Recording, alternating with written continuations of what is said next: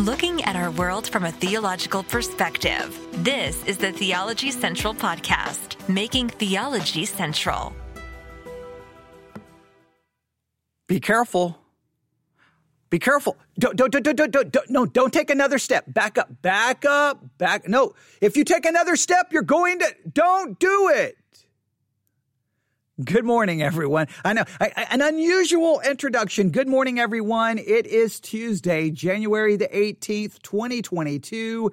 It is currently 11:03 a.m. Central Time, and I'm coming to you live from the empty sanctuary of Victory Baptist Church, located right here in the middle of nowhere, Texas, where sometimes, right here in the middle of nowhere, Texas, you can be out walking in the middle of nowhere, and you've got to watch where you step, especially at certain times of the year, because you could be stepping right next to a rattlesnake, right next to it. Now, sometimes you'll hear the rattle where they're warning you. They're warning you, hey, you should probably back up. And when you hear that rattle, you're like, okay, back up. But sometimes you don't even hear the rattle, and all of a sudden you take a step and boom, there it is. And you're like, that's no good. Let me tell you a story. Let me tell you a story. It's going to be story time.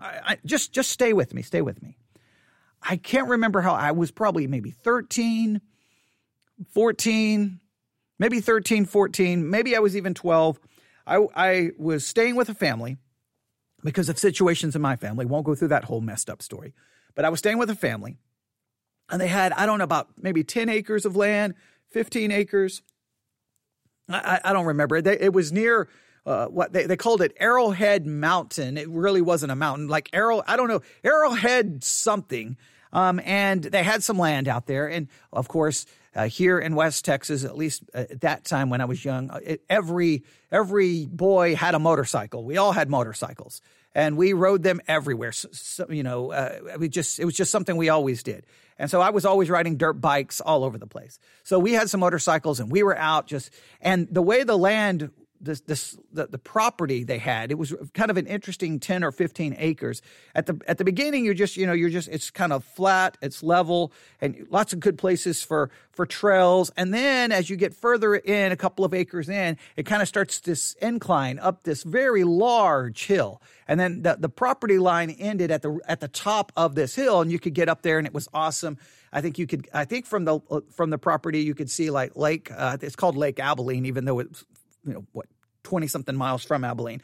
And it was just a kind of a beautiful little place just to sit up there. It was nice. It was peaceful. But we would take our motorcycles and ride over there all over the place in that early part of the property where it was kind of flat. And then we had trails that kind of went up and as it started going up and further on the incline up to the top of this hill. And we had lots of fun riding all over the place. And I was riding along, moving along, and there was like this little, kind of like the way the dirt went, it was like this jump, and it went over like all of these like fallen trees and bush, and I hit the jump, and when I did, I just kind of came off the motorcycle. Like the motorcycle went, and I was in the air, and I come crashing down, boom, into the ground. The motorcycle hit the side of the hill, and then kind of fell over, and then it, the engine died, and I'm just laying there, and I'm just a little bit shocked, and all of a sudden I freeze, and I hear, it literally sounded like, and now this is somewhat of hyperbole. I'm not exaggerating it just to make the story more dramatic. I'm trying to explain how it sounded in my brain. It sounded like 1,000 rattlesnakes warning me that I was in danger. I hit the ground, and I looked, and I basically landed like in a pit of rattlesnakes is what I did. I cannot tell you now exactly how many were there. In my mind at the time, it felt like there were literally thousands, because you could just hear the rattle. You could hear the rattle of the rattlesnake. And I'm like, whoa, how did I end up in this mess? Like obviously I didn't see it, because if I would have saw it, I've probably taken the jump and probably had landed and never even realized that there was so many it was like a pit of rattlesnakes here. I never even realized it. But there I was, and they were, and I was like, oh no. And I just sat there, did not move. Right. And my friend was like, oh no, he stopped and like, oh no. He's like, don't move. So he takes off back to where the house was. He gets a gun. He comes back. He's ready to start shooting rattlesnakes. I'm like, well, wait. So I try to slowly ease my way out. Some of them like jump out at me trying to strike. And I'm like, oh, I'm going to die. I'm going to get bit by who knows. In my mind, again, it was like thousands of rattlesnakes. I can't tell you. I don't think it obviously wasn't in the thousands. It probably was more like 30, 40, maybe 50. That's probably more reasonable. But in my brain, it just felt like there were thousands. And so I'm like, oh, this is crazy. So I start slowly getting back. And the good thing is they seem to be more focused on one side and there's none really behind me. So I'm able to get out. And then he comes in with the gun and just start boom, boom, boom, boom. They start shooting them. Rattlesnakes are jumping everywhere. It's just craziness. And it just shows you that sometimes when you don't think there is danger in front of you, stop. Be careful. Don't take another step. Move back. See, for us, it was just this awesome place to ride motorcycles. This awesome place. We had ridden motorcycles through there all the time. It was great. The dirt there was just perfectly elevated, so it was made for a great jump on the motorcycle. Boom, and just landed, and just keep going. It was awesome. We'd never perceived any true danger there, but unknown to us, there was danger, a whole lot of rattlesnakes. And I could have ended up, other than, the providence of God, I could have landed I landed in a spot where the rattlesnakes weren't. I could have landed like literally on top of them, and then I would have been bit who knows how many times. And then, we were, how many miles from there to the actual hospital? I was probably 40 miles, maybe 35 miles, 40 miles from the nearest hospital. Who knows? I probably would have been dead. So it's just one of those amazing situations. But what I want you to get from it is we didn't perceive any danger. It's not like we're like, hey, guys, listen, there's like 50 rattlesnakes in there. We're going to jump them with our motorcycles. Now, obviously, as a teenage boy in West Texas, we probably would have been like, yeah, let's do it. We probably would have done that. Okay, but in reality, we didn't know. It just seemed like an awesome place to ride motorcycles, no real danger, no real threat. And I really want to drive that point home for this week's Bible study exercise. Now, the Bible study exercises that we've done previously have been very theological, very academic, very, very precise in trying to take these passages apart and understand them. This week, we're taking just a slight detour because I think, listen, it's important to do when you're doing Bible study. It's important to have lots of different variation, right? Sometimes you need to be very like verse by verse, exegetical, trying to take it apart. But there are also times where you need to look at a very important topical concept, to really look at this very important concept that's very important for your spiritual life in a very practical way. Now, let me make it very clear. The theological exegesis, verse by verse, that is just as important to your life. And it's practical as well. But I'm saying this is practical in a different way. Theology is practical. Let me make it very clear. Theology is practical. Taking verses apart, trying to understand the historical context, trying to figure out dates and times, and all of that is important because it's God's word. But there's also a different kind of being practical where we're looking about things that are very much related to our spiritual walk, our spiritual journey, that may not be as, and I'm trying to draw a distinction here, quote unquote, theological, so academic, where we're not trying. So was it 587 BC or was it 787 BC? Was it the Assyrians or the Babylonians? Was it this king or this king? All of those things are important. But we also need other kinds of studies as well. And one of the great things about the Bible study exercise is each week we never know what's going to happen. We approach everything in a different way. And a lot of times the text really drives us. Well, this week for our Bible study exercise, we're looking at a topic. And I've already kind of hinted at what the topic is. But before I say the topic, the passage in front of us is Genesis chapter 37.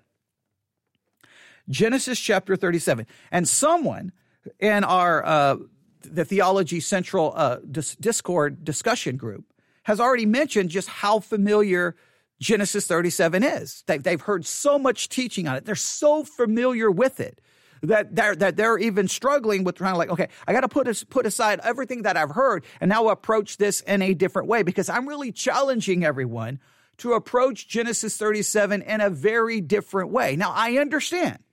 When we look at Genesis chapter 37, immediately we are introduced to two very, very well-known characters in the Bible. Genesis chapter 37, verse 1, and Jacob dwelt in the land wherein his father was a stranger, in the land of Canaan. These are the generations of Jacob, Joseph being 17 years old. We have Jacob and we have Joseph, and really now this is getting ready to begin really the story of Joseph. And everyone is very familiar with the story of Joseph, and the story of Joseph gets us into a lot of discussions about the sovereignty of God. And that's very reasonable, that's wonderful, that's great. There's nothing wrong with approaching the text and story from that perspective. It's perfectly okay. But that's not what I want to do this week. We have been talking about the sovereignty of God in our other studies, right? The studies of reprobation and Romans chapter 8. We've talked about election and foreknowledge and God's providence. We've covered all of that. So I didn't want to just approach it this way as well. The Bible study curriculum we had gave me the idea, let's look at this in a completely different perspective. So let me establish what we have here. Genesis 37, we have a historical narrative that that gives us the story of these individuals.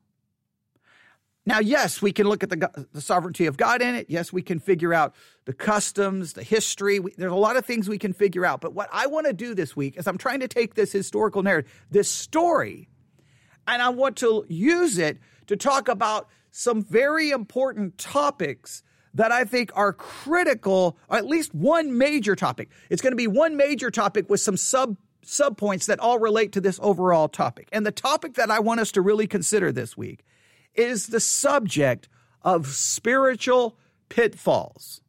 Now, what do I mean by that? I mean that in your spiritual life, as you're walking, because the Christian life is described as a walk as well as described as a race, but as you are walking in your spiritual life, you need, wait, stop, back up, watch where you step, because there can be pitfalls that don't look dangerous. Then that doesn't look in anything, something you have to worry about. Just like when I was out riding the motorcycle, I didn't perceive any danger. And next thing you know, boom, rattlesnakes. Sometimes in your spiritual life, you're like, oh, this is wonderful. Watch where you step. And then the next thing you know, spiritually speaking, you're in a pit of rattlesnakes. I think spiritual pitfalls, we all know, can show up at any time. Now, I know the concept spiritual pitfalls is not something that like, here's the chapter in the Bible that talks about spiritual pitfalls. I think the spiritual pitfalls are illustrated for us throughout the Bible, right? They're all over the place. And they're warnings like, hey, see right there? That may not look like a problem, but it can be. And I'm looking at spiritual pitfalls very much in light of like something that doesn't look problematic, doesn't look like an issue, but can present major issues in your spiritual life. And sometimes we don't see it as an actual spiritual pitfall. We don't even see it. We don't even recognize it. There are plenty of things in our Christian lives that we are warned about, that danger. We're given those things that are clearly labeled dangerous. Like they're clearly labeled don't touch, keep out, no trespassing. The spiritual life is filled with those things. I'm more worried about those things that we may not even perceive as being a problem. And then next thing you know, we're like, man alive, this is, I've had more problems in this area than that area, right? And again, let me define pitfalls for you. Right? Pitfall.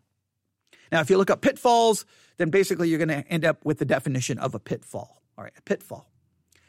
A pit, flimsily covered So a flimsy, covered, or camouflaged pit. So you have a pit there, but there's this camouflage. There's something covering it. Now, they use the word flimsily. That's the word used in the dictionary. But just think of a pit with a flimsy cover. Lay it atop of it, right? So there's a pit, and there's something covering it, right? And it's flimsy, and the reason they want to stress that it's flimsy is as soon as you step on it, boom, you go crashing down.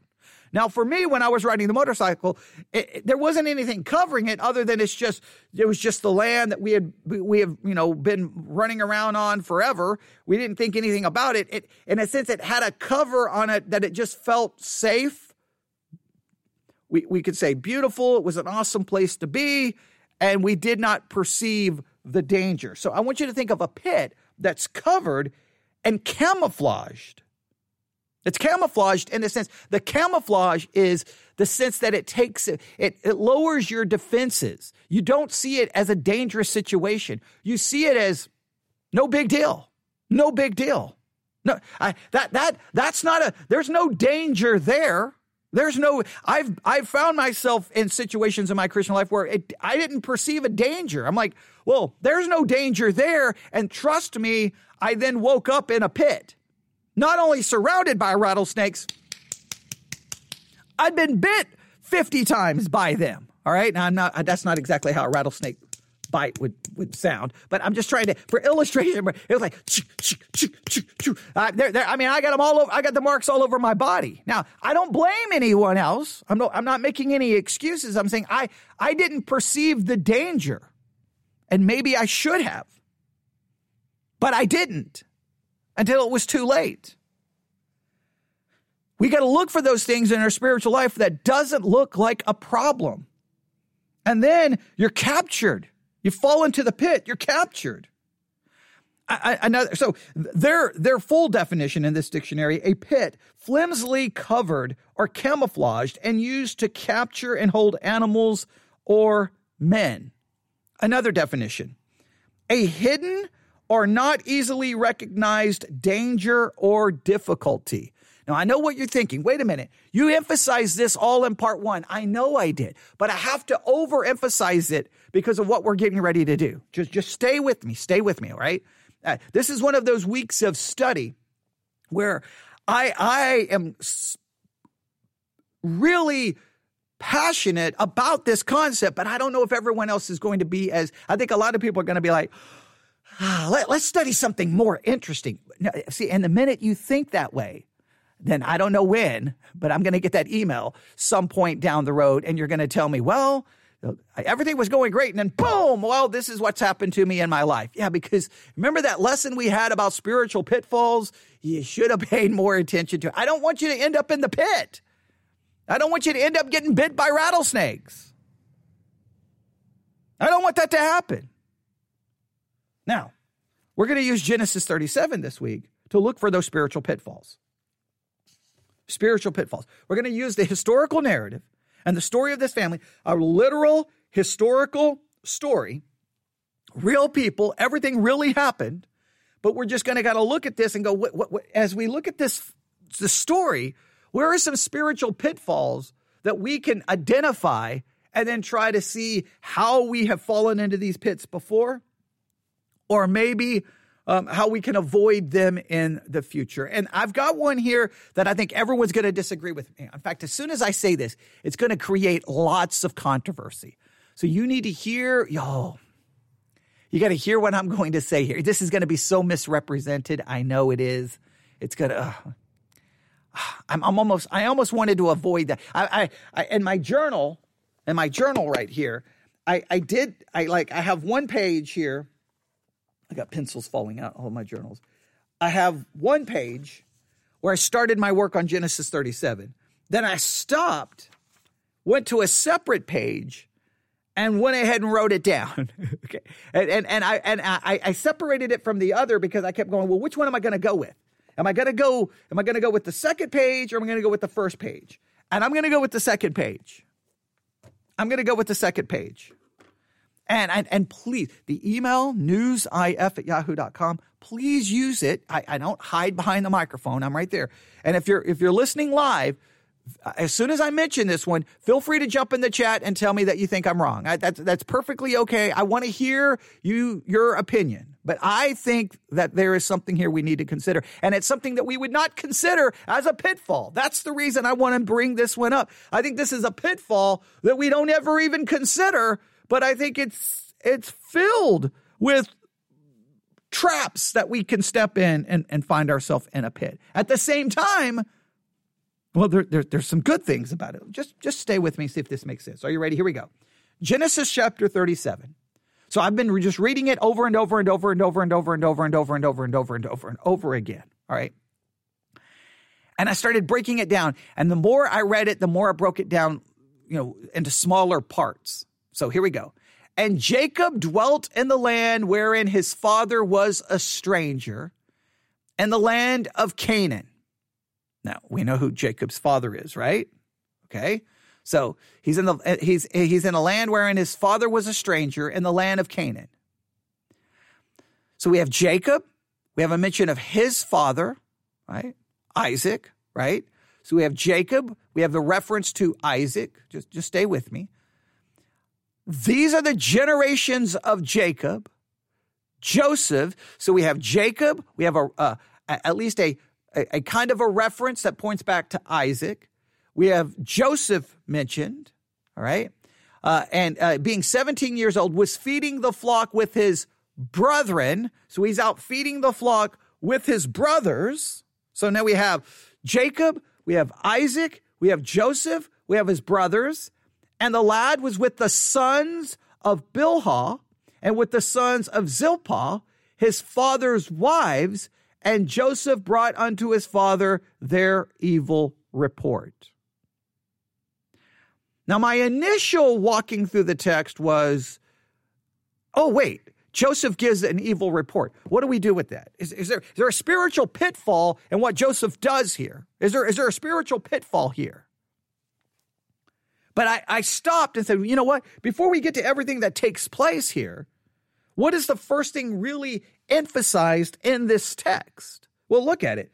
You have Jacob dwelt in the land wherein his father, Isaac, was a stranger in the land of Canaan. These are the generations of Jacob. Joseph, being 17 years old, was feeding the flock with his brethren, and the lad was with the sons of Bilhah and with the sons of Zilpah, his father's wives.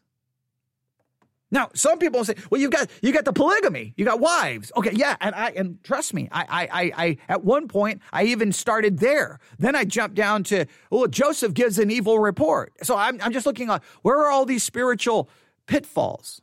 And then I stopped and go, wait a minute.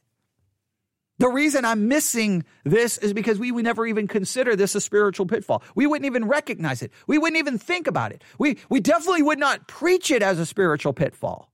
Never. I doubt there's a sermon that preaches it this way, and I know I'm going to immediately get pushback. But hear me out. Is it possible that one of the biggest spiritual pitfalls that's never even identified as a pitfall, it's never even talked about as a pitfall, is, what do you think I'm going to say? What do you think I'm going to say?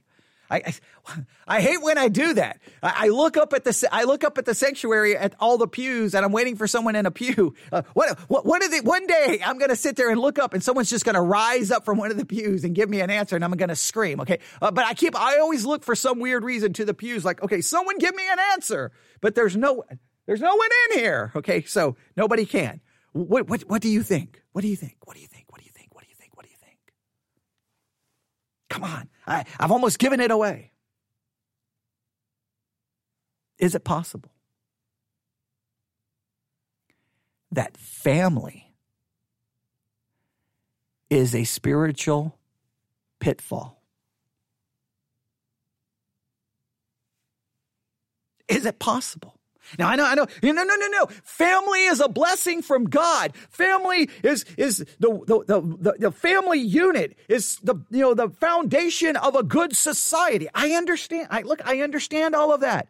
I'm no way. I don't want you to at any point diminish the importance of family, the blessing of family. I don't want to any way, shape, or form diminish that. But all of the problems that arises within this story that we have before us. In fact, I would argue, go through Genesis, right? Over and over and over. Aren't some of the major issues that arise happens within the context of family? Over and over and over. Isn't that where it takes place? Is it possible that that family is a grave spiritual pitfall, even though it's a blessing? And that's kind of the thing that camouflages it, right? Oh, it's a blessing. Children are a blessing from the Lord, and marriage is wonderful, and it's blessed by God, and it's beautiful, and it's awesome, and mothers and fathers and uncles and aunts, and oh, let's have a family reunion, and family is wonderful. Family. Focus on the family. Family. How many Christian ministries are dedicated to family? And I'm not saying that there's anything bad about it. I'm not. But in what's considered good, is it something that when we step into it, we don't even realize it, and boom, we end up in a spiritual pit. And it's related to family. Can family be a spiritual pitfall? Now, I just want you to think about this. I want you to think about this. For all the blessings that arise from family, you can talk about companionship. You can talk about the ability to engage in a physical relationship without any sin or shame. All right, the marriage bed is undefiled, right? We can talk about all the beauty of producing children and raising children, and you've got companionship, and you've got people who love you, and people who will care for you, and people who protect you. All of the positive things. Now, I've got to be very, very, very careful here, because what you may think is, if you know me, you're like, well, yeah, but you've got a really, really, really bad history with family and everything that happened to you growing up. I understand that. So I can be very cynical about it, right? But I'm hoping I'm not approaching it from that perspective. I just want you to think about this. So with all of that beauty that's there, just think about this, all right? The minute you consider your spirituality and the context of family, don't you realize how many things immediately get laid at your feet of your spiritual responsibilities within that family? For example, you get married, boom, immediately. So before marriage, one way of approaching life, and then you get married, and immediately what happens? Now, if you're a husband, you are immediately commanded to now love that woman as Christ loves the church. Immediately, the woman is told to submit herself to her husband as unto the Lord. Whoa, that's some serious responsibilities that just immediately get placed in front of you. Immediately. And then you realize very soon, not only do you have the responsibility, then guess what happens? You have now these two individuals who have become one. They've become one in a spiritual sense, but guess what? You realize you're still very much two separate people, right? Your own desires, your own will, and then you find yourself in conflict, and you find yourself in struggling, and then arguing, and then all of these become spiritual difficulties, right? And now that you're in a family, guess what? Now you have responsibilities, right? You got to do this, you got to do that, you got this, and you got this, and you got this, and you got this, and all of those things can become almost obstacles to your spiritual life. You have now all of these other things. That's why Paul says, just stay with me here. 1 Corinthians 7. I know, man, people are immediately I can already hear, this guy's an idiot. Okay, just calm down. Just calm down. I know you'll be very happy. I may be an idiot, but I think there's something here to consider. All right, I'm in 2 Corinthians. That's why it's making absolutely no sense. 1 Corinthians 7, let's see here. What verse is it? I know it's in 1 Corinthians 7. Give me 1 second here. I think I wrote it down. Let me just pull it up really quick. 1 Corinthians.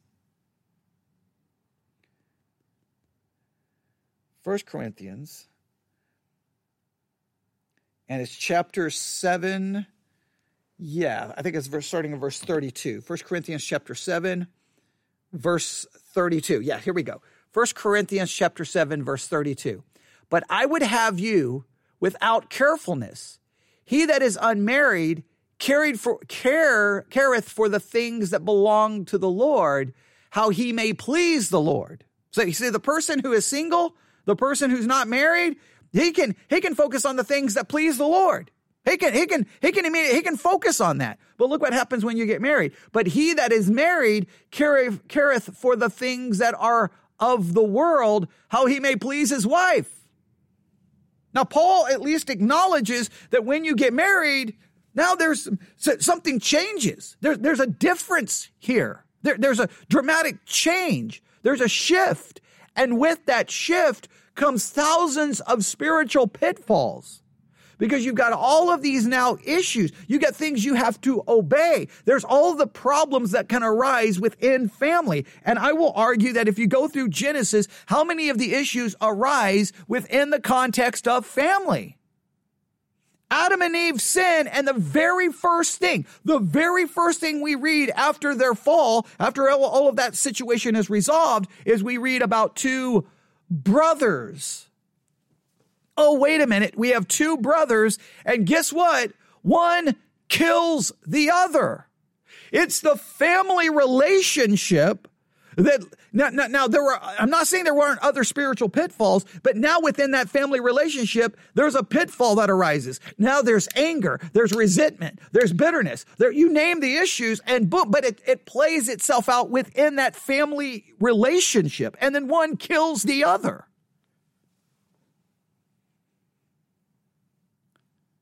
There is a pitfall to the family. Okay, maybe you're still not convinced. All right, think about this. All right. Now, I'm not denying family is a blessing from the Lord. I'm not denying that.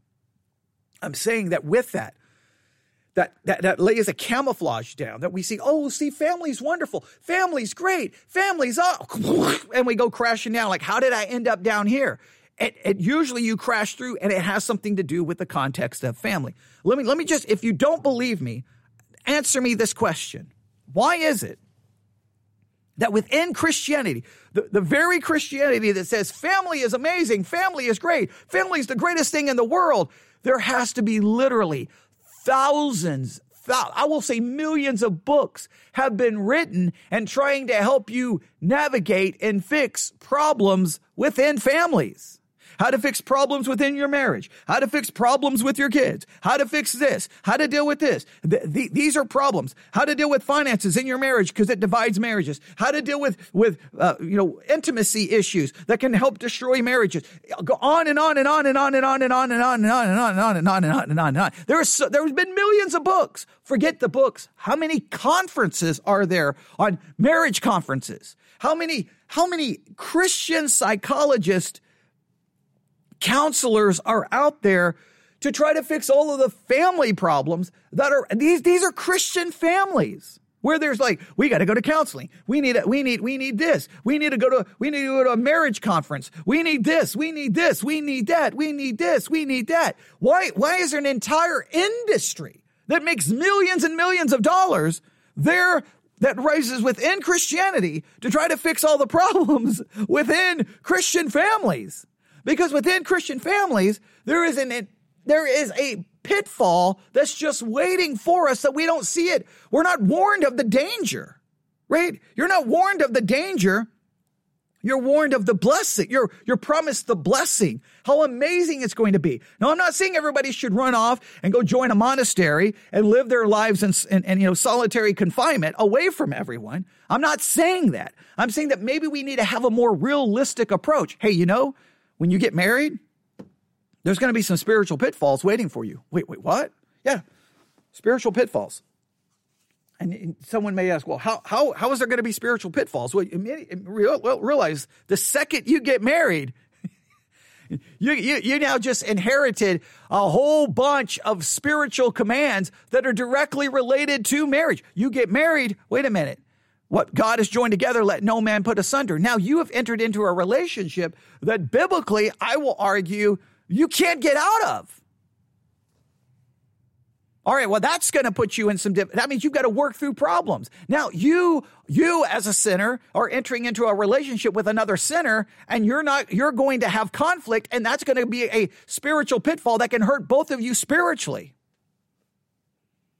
Oh, now you've got this relationship of one is to be the head over the other. There's going to be, and we know very early on in Genesis, I think this is very important to realize, all the way back in Genesis, after the fall has occurred, listen to this, Genesis chapter 3, right? And then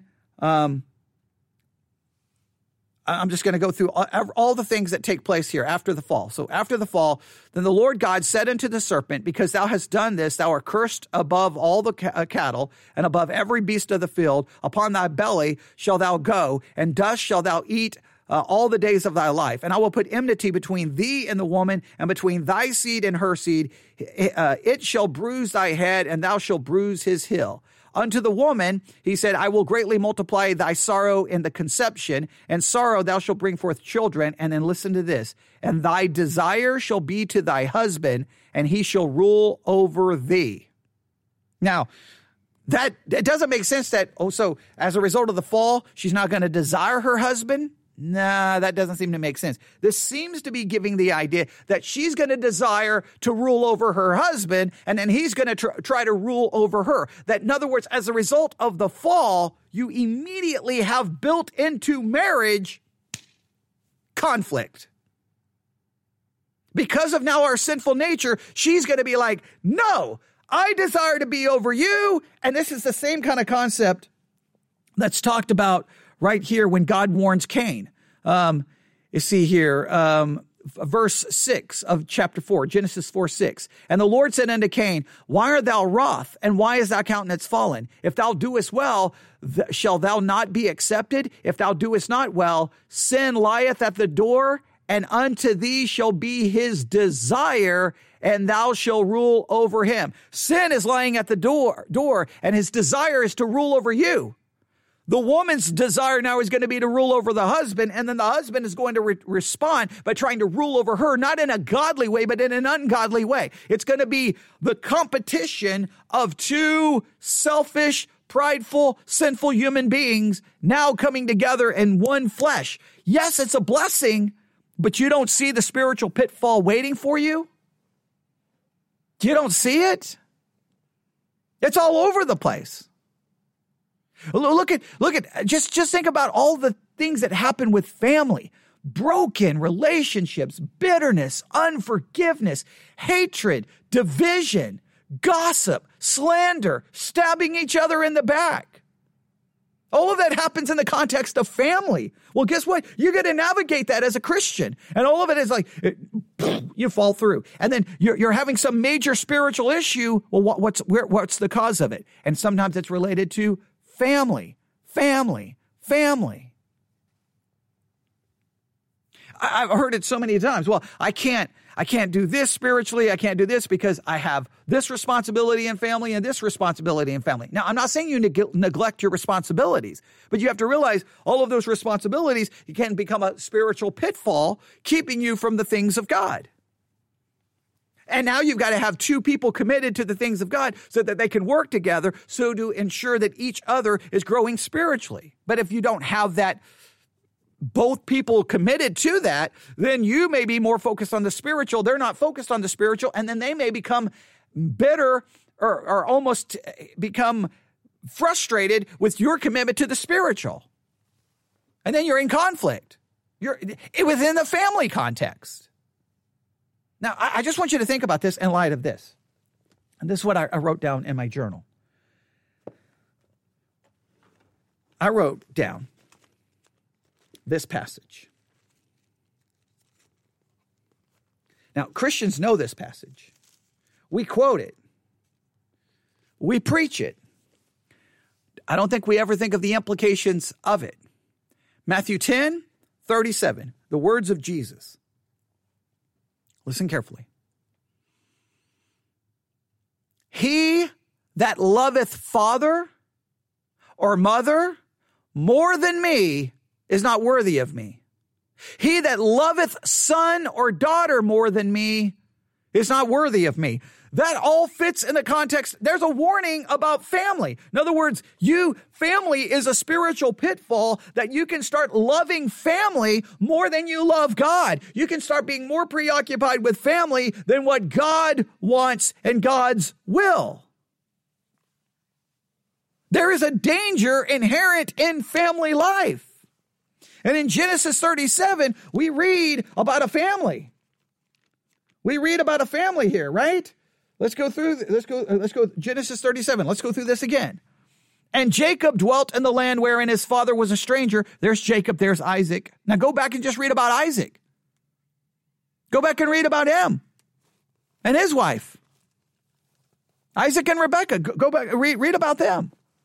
Are there problems that arise within that family? Go back before Abram and Sarai. Abram and Sarai, Abraham and Sarah. Do not problems arise within that family? Yes, problems arise within the family. The family becomes the source, is the spiritual pitfall. Wait, we can't have children. All right, now, okay, so now they're married, they can't have children. That becomes a spiritual pitfall within that marriage situation. And so next thing you know, you're bringing in the Egyptian handmaid, Hagar, and then there's division, problems. Oh, wait, someone wants to take my wife. I got to protect they'll kill me. Well, let's come up with a lie. Oh, wait, Abraham and Lot. Abraham, depart from your family. He brings Lot right along with him. Next thing you know, he's got to rescue Lot. Next thing you know, look, you can go on and on and on. Look what happens within Lot's context, right? He's in Sodom and Gomorrah. We can even go with Lot, okay? He's in Sodom and Gomorrah. Why is he there? But he's there with his family. And then look what happens. Everything goes horribly. Obviously, destruction comes upon Sodom and Gomorrah. And what does Lot do? He's got to get his family out. He loses his wife, boom, turns into a pillar of salt. Then he ends up in the mountains with his daughters, boom, next thing you know, he's drunk, having physical relations with his own children. All that happens within the context of family. You're not worried like, you know what, of all the things I need to worry about, I've got to be worried in my spiritual life about one day being in a cave, drunk, having physical relations with my children. That's probably not something you perceive as a danger, but it happened in the context of family. What spiritual pitfalls does family present in your life? Now, I'm not saying listen to me. I'm not saying, well, okay, so what I need to do is abandon my family and find a monastery. I am not saying that. I'm saying that you have to navigate life realizing that within that family dynamic, there are pitfalls, spiritual pitfalls that are camouflaged. And next thing you know, boom, you're spiritually, you've messed up, you've hurt people, you've let people down, you've allowed that relationship, that bitterness, that division to hurt you spiritually. I mean, there's so many spiritual pitfalls. Or you've loved your family so much that you've placed them above God. That's not a good thing. What are the spiritual pitfalls that arise from family? So let's go back to Genesis 37. Here we go. We have Jacob. He dwelt in the land wherein his father was a stranger, in the land of Canaan. So there's Jacob, there's Isaac. These are the generations of Jacob. Now here comes Joseph. Now Joseph's part of family. He's 17 years old. He's feeding the flock with his brethren, all right? He goes out there to take care of the flock with his brethren. And this culture, something he's supposed to do. He goes out there, probably looking after them, helping them. And the lad was with the sons of Bilhah and with the sons of Zilpah, his father's wives. Now within this family, you have polygamy going on, all right? Again, all this happening within the context of family. And we could go back. Well, we're going to put polygamy in its own category, but that's okay. And Joseph brought unto his father their evil report. Now, in this family context, Joseph goes out there and he sees something that they're doing. Now, if you read the Church Fathers, if you're using the app that I told everyone about on the Church Fathers, you may see some interesting discussion about what possibly this evil report dealt with. But supposedly whatever he sees happens. He comes home and has to tell Dad, hey, Dad, you're not going to believe what my brothers are doing. Now, we could get into a whole discussion. Should he be telling? Should he not be telling? Is he doing the right thing? Or is he just simply bringing a bad report? Could he just talk to could he have just said, hey, guys, you can't be doing, this is wrong. Now, did he do that? And the brothers were like, go away. Or did he just look and go, Well, he doesn't even say it to them, but in his mind, it's like, wait till Dad finds out. We don't know. But see, that this is all this all finds within the context of family. Because you're in family, you have these situations. Every situation with family, you always have to say, what do I do here?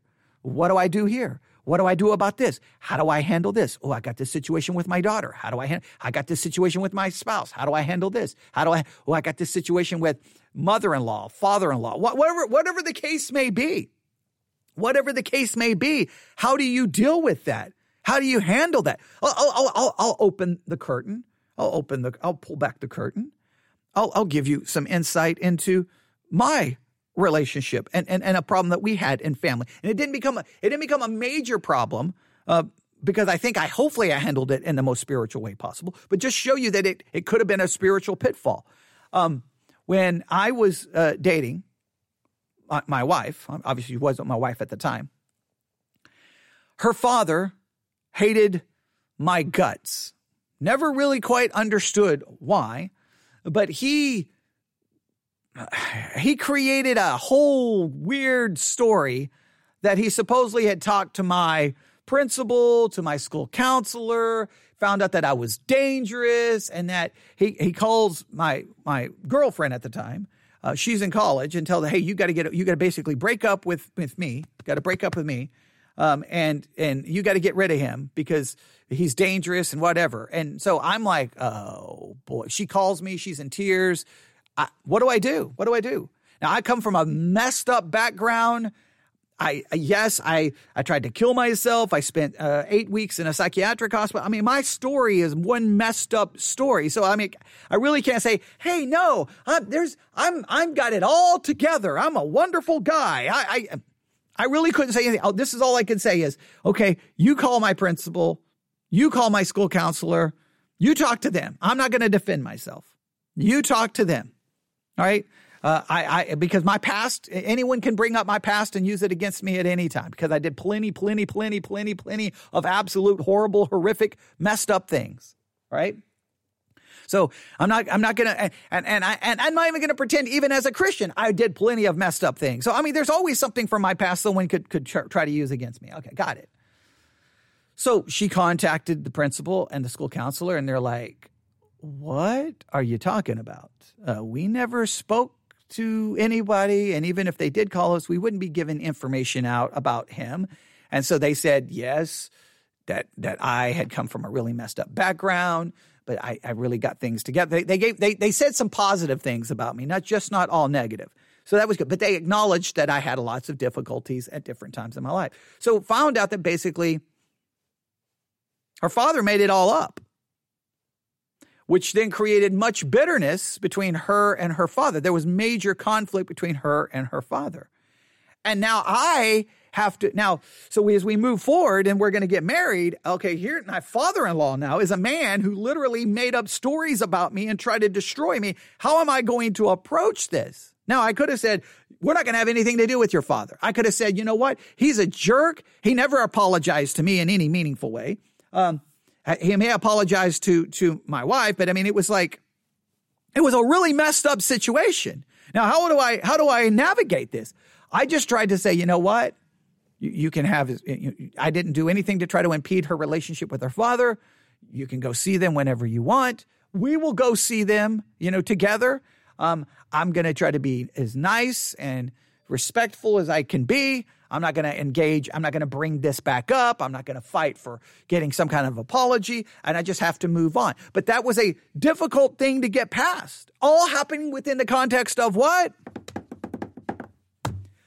family, all within the context of family.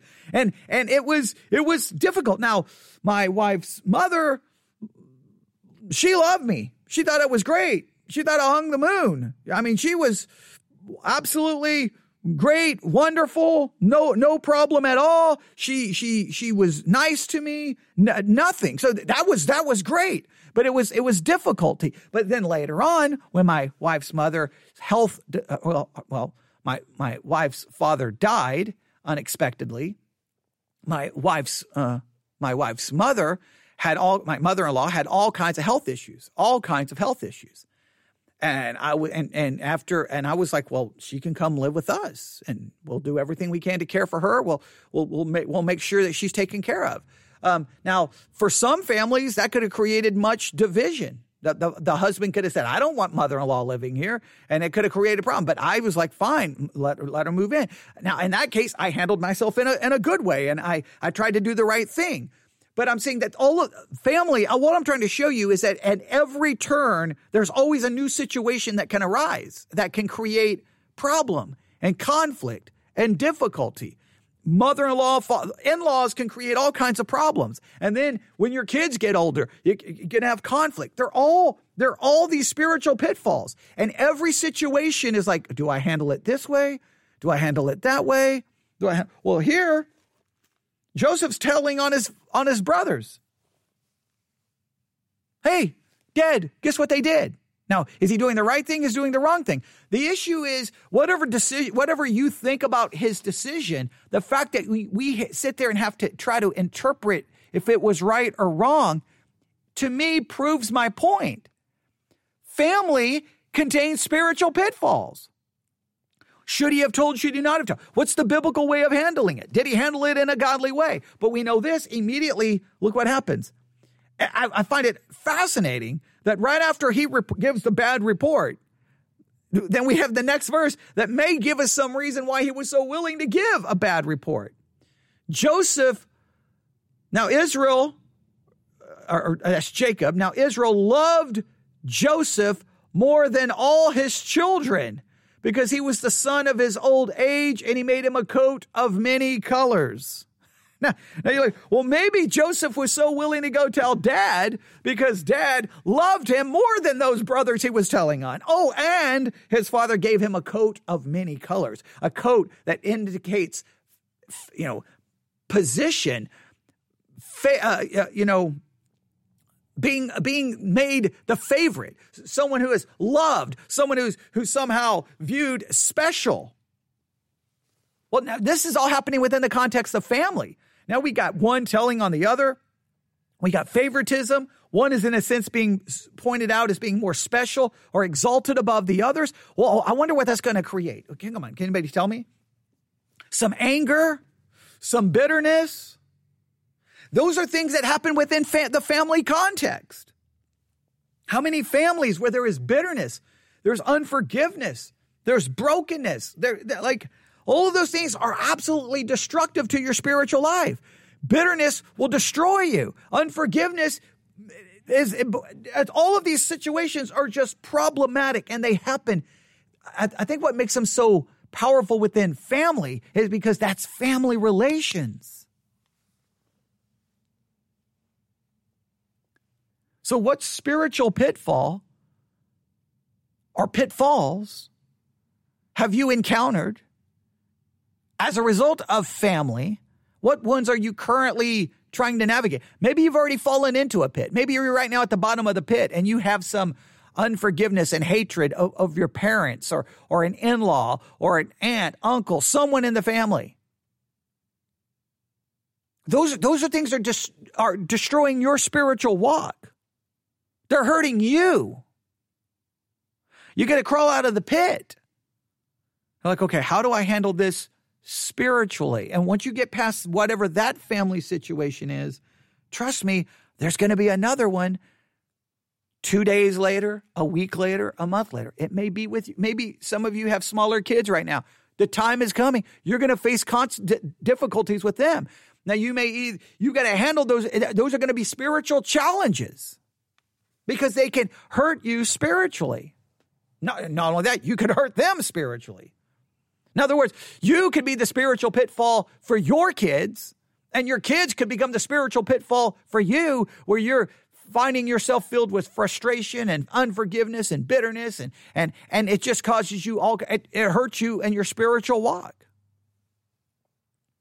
You can be the spiritual pitfall for your spouse. Are you helping your spouse navigate the dangers of other spiritual pitfalls? Or are you the one contributing to them? You either eliminate them or you contribute to them.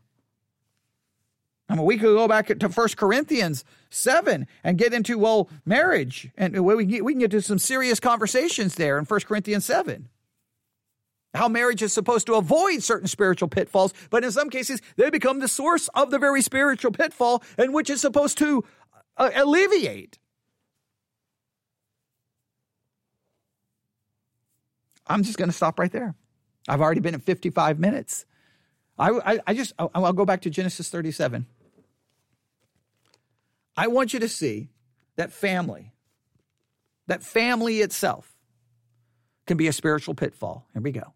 And Jacob dwelt in the land wherein his father was a stranger, in the land of Canaan. These are the generations of Jacob.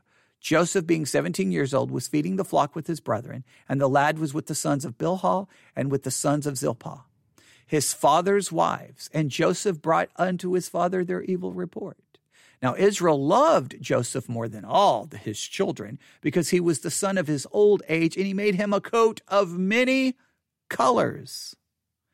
And when his brethren saw that their father loved him more than all his brethren, they hated him and could not speak peaceably unto him. They find themselves with hatred, in part because of the actions of Jacob. Now, they're still responsible, but Jacob creates the situation, becomes a stumbling block, a spiritual pitfall for the brethren. Jacob's actions. Now, the actions of the brethren, of the brothers, do they not become possibly a spiritual pitfall to Jacob? You see how it all interacts?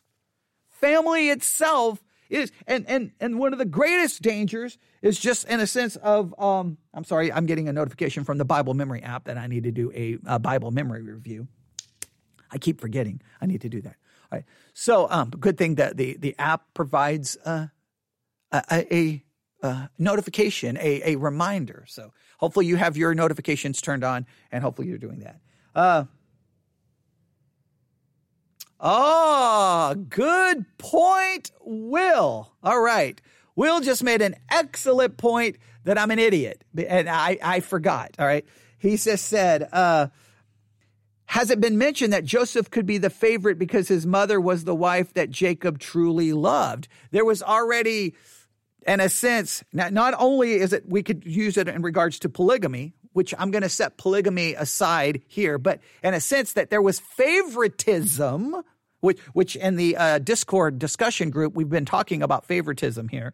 But once again, it just shows that within that family unit in the past, right, he having multiple wives, and Joseph is the son of the wife he truly loved the most. So within this family unit, we already have favoritism. We have division showing up in the past. We have division now showing up here. We have favoritism in the past. We have favoritism here in Genesis 37. And it goes all the way back. You could go all the way back to Isaac. You could even go, in the Discord group, there was a discussion about, well, how did Abram handle Sarah and Hagar? Hagar is just kind of like, well, hey, we used you, now go away. Isaac, it becomes kind of the favorite, and Ishmael kind of becomes like, hey, well, just go away. And these problems show up throughout the story of these families. Now, all of these problems show up within the family context, which makes family, I think, the spiritual pitfall. That's what I'm emphasizing here. What we're going to do is we're going to take all of that, what's just been mentioned, and I'm going to place it in a separate category. So I think a spiritual pitfall for all of our lives is family itself. We have to see family as a spiritual pitfall. Even though we see it as a blessing, That's kind of the camouflage. See, it's wonderful. It's amazing. Well, that didn't go so well. That didn't go so great. Well, what just happened? How did I end up here? That doesn't work, right? And then, but what we're going to take the rest of this stuff, we're going to connect it to what we're called generational sins, because I think there's something that happens within generations where there's a spiritual weakness that shows up and up. And I'll just end with this illustration. Now, this is a horrible illustration, but since Will is listening, maybe he'll get it, maybe he will not, because it's really connected to a current storyline within professional wrestling. Now, I just got to mention this, all right? Just because it works perfectly for me. Within for those who don't understand, professional wrestling is simply storytelling. That's all it is. Whatever you think about it, whether you think it's stupid, ungodly, whatever. It's just storytelling. Like books, movies, it's stories. There's writers who sit in the back room who write up the entire story arc. Okay, here's how it's going to start. Here's the big swerve. Okay, and we go through. There was a big storyline in the past with a group of individuals that was called the Shield. They were called the Shield, right? 3 individuals, right? Seth, Roman, and Dean Ambrose. Seth Rollins, Roman Reigns, Dean Ambrose. And these 3 were kind of called the hounds of justice, in the sense that they went and whatever they felt there was injustice in the wrestling world, they were there to eliminate what they felt was wrong with wrestling and to eliminate the people. And they were like a brotherhood. They were brothers, and they would always come out and hit their fists together. And they were like these brothers and that stuck together. And no matter what, nothing could tear them apart. And they had this long storyline with another group called Evolution. And they didn't really care about brotherhood. They just wanted to make money and be famous. And they kept going back and forth, these fights, back and forth. Great matches, craziness going on and on. Well, then this one night, the night before, they had a big match with Shield versus Evolution, and Shield had won. Well, the leader of Evolution comes out, and he's like, look, you think you guys have won, but you're foolish. You're foolish because, look, I've always got a plan B. I always have a plan B. And so you're thinking, well, what could be plan B? Like where does the story go next? Well, while the 3 members of the Shield are in the ring, Seth, Roman, and Dean, Roman and Dean kind of step closer to the ropes, and Seth kind of steps back. Seth picks up a chair. The leader of Evolution says, I've always got a plan B, and all of a sudden Seth takes that chair and begins to beat up his brothers within the Shield. They didn't see it coming. They were so worried on the external threat outside the ring, they didn't see that there was a pitfall right there in the ring. Their own brother Seth turns on them, and then everybody's shocked, and then it leads to all the other stories. And now that storyline, finally, after all of these years, is kind of coming back together because now Roman and Seth are going to face each other. Okay, you don't care about all of that, but I want you to see, they didn't see the danger. They didn't see the threat because they're brothers, they're family. Nothing's going to happen within the family. The threat is outside there. Sometimes spiritually, we don't realize that family itself contains hundreds of spiritual pitfalls, and we're so told it's a blessing, it's wonderful, it's great, and it is. But we don't really realize that family itself, the very family, is a source of spiritual pitfalls. And in one ways, we do realize it, because that's why there's an entire industry, marriage counseling, books on marriage, how to deal with your children, how to deal with your in-laws. I mean, there's billions of dollars have been made in trying to give us all of this content to help us with all the problems that happen within family. But we've got to see family is the spiritual pitfall. It's camouflaged as being something that's wonderful and great. And then the next thing you know, you step in it and you go crashing down and you're in the pit. And then you're getting stabbed in the back, or you're getting bit by rattlesnakes, or you're getting hit in the back with a chair in a wrestling storyline. That's what I want you to see this week in this Bible study exercise, is that family is a source of is a spiritual pitfall. Jesus warns us, love not mother, father, daughter, child, anybody. more than me. So immediately there's a spiritual pitfall of loving family more than God. So there's one just right there clearly laid out in Scripture. But I think when we read in Genesis and we see all of the mess going on within families, if we don't see family as a source of spiritual pitfalls, we are being foolish and we're being naive. We've got to navigate that. And every day there's a new navigation that you're living your spiritual life, and then boom, because of family, right there. That's why Paul said, hey, when you're single, you don't have those issues. Now, you still may have issues related to your own mother or father. You always got some connection to family in some way, shape, or form, to some level, all right, depending on how things went in your family or how things, you may not have any relationship with your family, and I definitely can understand that. You have no relationship with your family. Well, then you don't have any of those issues. But then when you start your own family, now guess what? Those spiritual pitfalls are waiting for you. The answer is not to eliminate your family and to say, I'm just going to leave them all. No, the key is now you've got to understand, how do I navigate this? And that's why in Genesis 37, we immediately start debating, well, wait a minute. Was it wrong for Joseph to tell on his brothers? We start debating even the actions right there. And the same thing happens in our family relations. We have to debate, well, is that the right? Well, am I doing this right? Am I doing this wrong? And next thing you know, you may be committing 15 different sins and how you're handling yourself because of spiritual pitfalls. All right. Thanks, Will. Great illustration. And, it also, it's going to add to what we're going to talk about next. So the first spiritual pitfall this week, family. Right. The next spiritual pitfall we're going to talk about, we're going to debate. Is it a generational sin or is it cultural infiltration? It will make sense the next time we talk. If you're part of the Discord channel and the discussion, I hope it's going to be some good discussions. If anybody wants to be a part of that group, please. We have a very small number of people. Just email me and I'll send you the link. Just download the app. It's free. You don't have to participate in all the conversations. Whenever you want to just turn off the notifications, it's very easy. But it makes for a good place to talk about these issues and to flesh them out. And I think it's another major part of the Bible study exercises. So if you want to be a part of it, let me know. All right, I'll stop right there. You can email me as well, newsif@yahoo.com, newsif@yahoo.com. You got a little bit of everything in this episode, even a wrestling storyline. I know you're like, who cares? Don't worry about it being wrestling. If I would have just told the story like it was in a book, people would be like, oh, that's an interesting, but when you mention wrestling, people are like, I don't want to hear it. It's just a story, It's not real. It's a story, okay? It's a story, all right? So just using it for illustration purposes. I always have to then explain myself because I'll get 50 emails someone complaining about it.